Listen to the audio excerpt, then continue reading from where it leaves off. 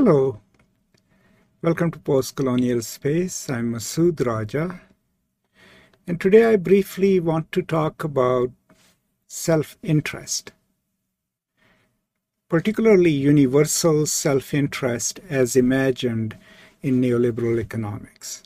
Now, if you have read your Milton Friedman and others, the way they describe human subjects is as people who are self-maximizers, right? And an impediment to that always is regulation. So the idea in that neoliberal parlance is that if we reduce regulation, which impedes following of self-interest, right, then everyone will become a self-maximizer, and we will have a community or a world of self-maximizers. And hence, the society and the economy will be uplifted. Now, I had briefly written about it in my book on Talibanization of America. There was a chapter where I addressed this because my intervention in a way was that is the biggest flaw, one of the biggest philosophical flaws in the neoliberal imagination, and that is that they assume a universal self-interest. And they think of it in universal terms as if inherently all human beings have similar interests, right? Now, if we go by Marx, right, and try to understand the world from a Marxian perspective, we already know that the world is agonistic, history is agonistic, and it's mostly the history of one class dominating the other. So history is history of class conflict. And if there are two classes, a dominant capitalistic class and a working class, laborers, the proletariat, the cognitariat, then chances are their self-interest, socially constructed self-interest, cannot be similar. And we don't even need to go to Marx to really understand it. If you just read Adam Smith's chapter on labor, he clearly, distinctly points out the inequalities between a labor and capitalistic conflict.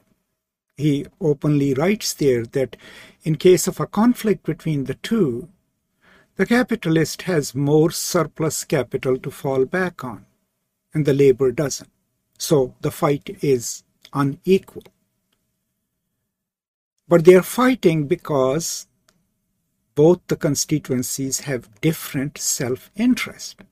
The workers' self-interest is to extract more payment for less labor, right? The capitalist self-interest is to extract more labor for less money.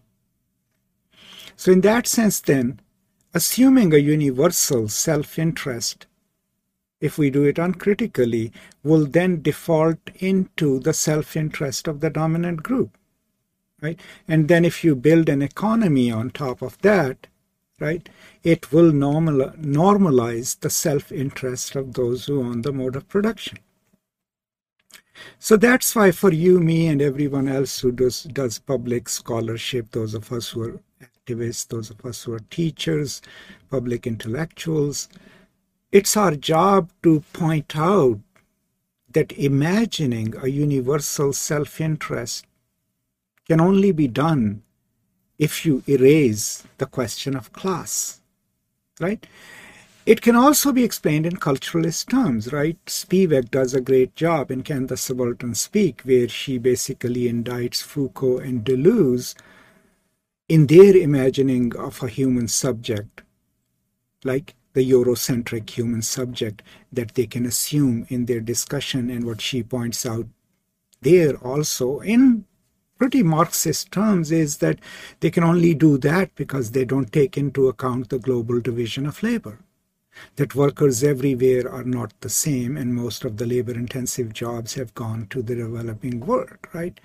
So there also she brings in Marx, even though she starts in cultural terms. So overall, I think it is interesting to think of these things and keep in mind that when we take a stance which might seem neutral, assuming that since we are all human beings, we all can have one essential self-interest. What we don't realize is that that interest, that self-interest, and the way we see it, and the way we reach out to get it, right, or fight for it, is also dependent upon our class.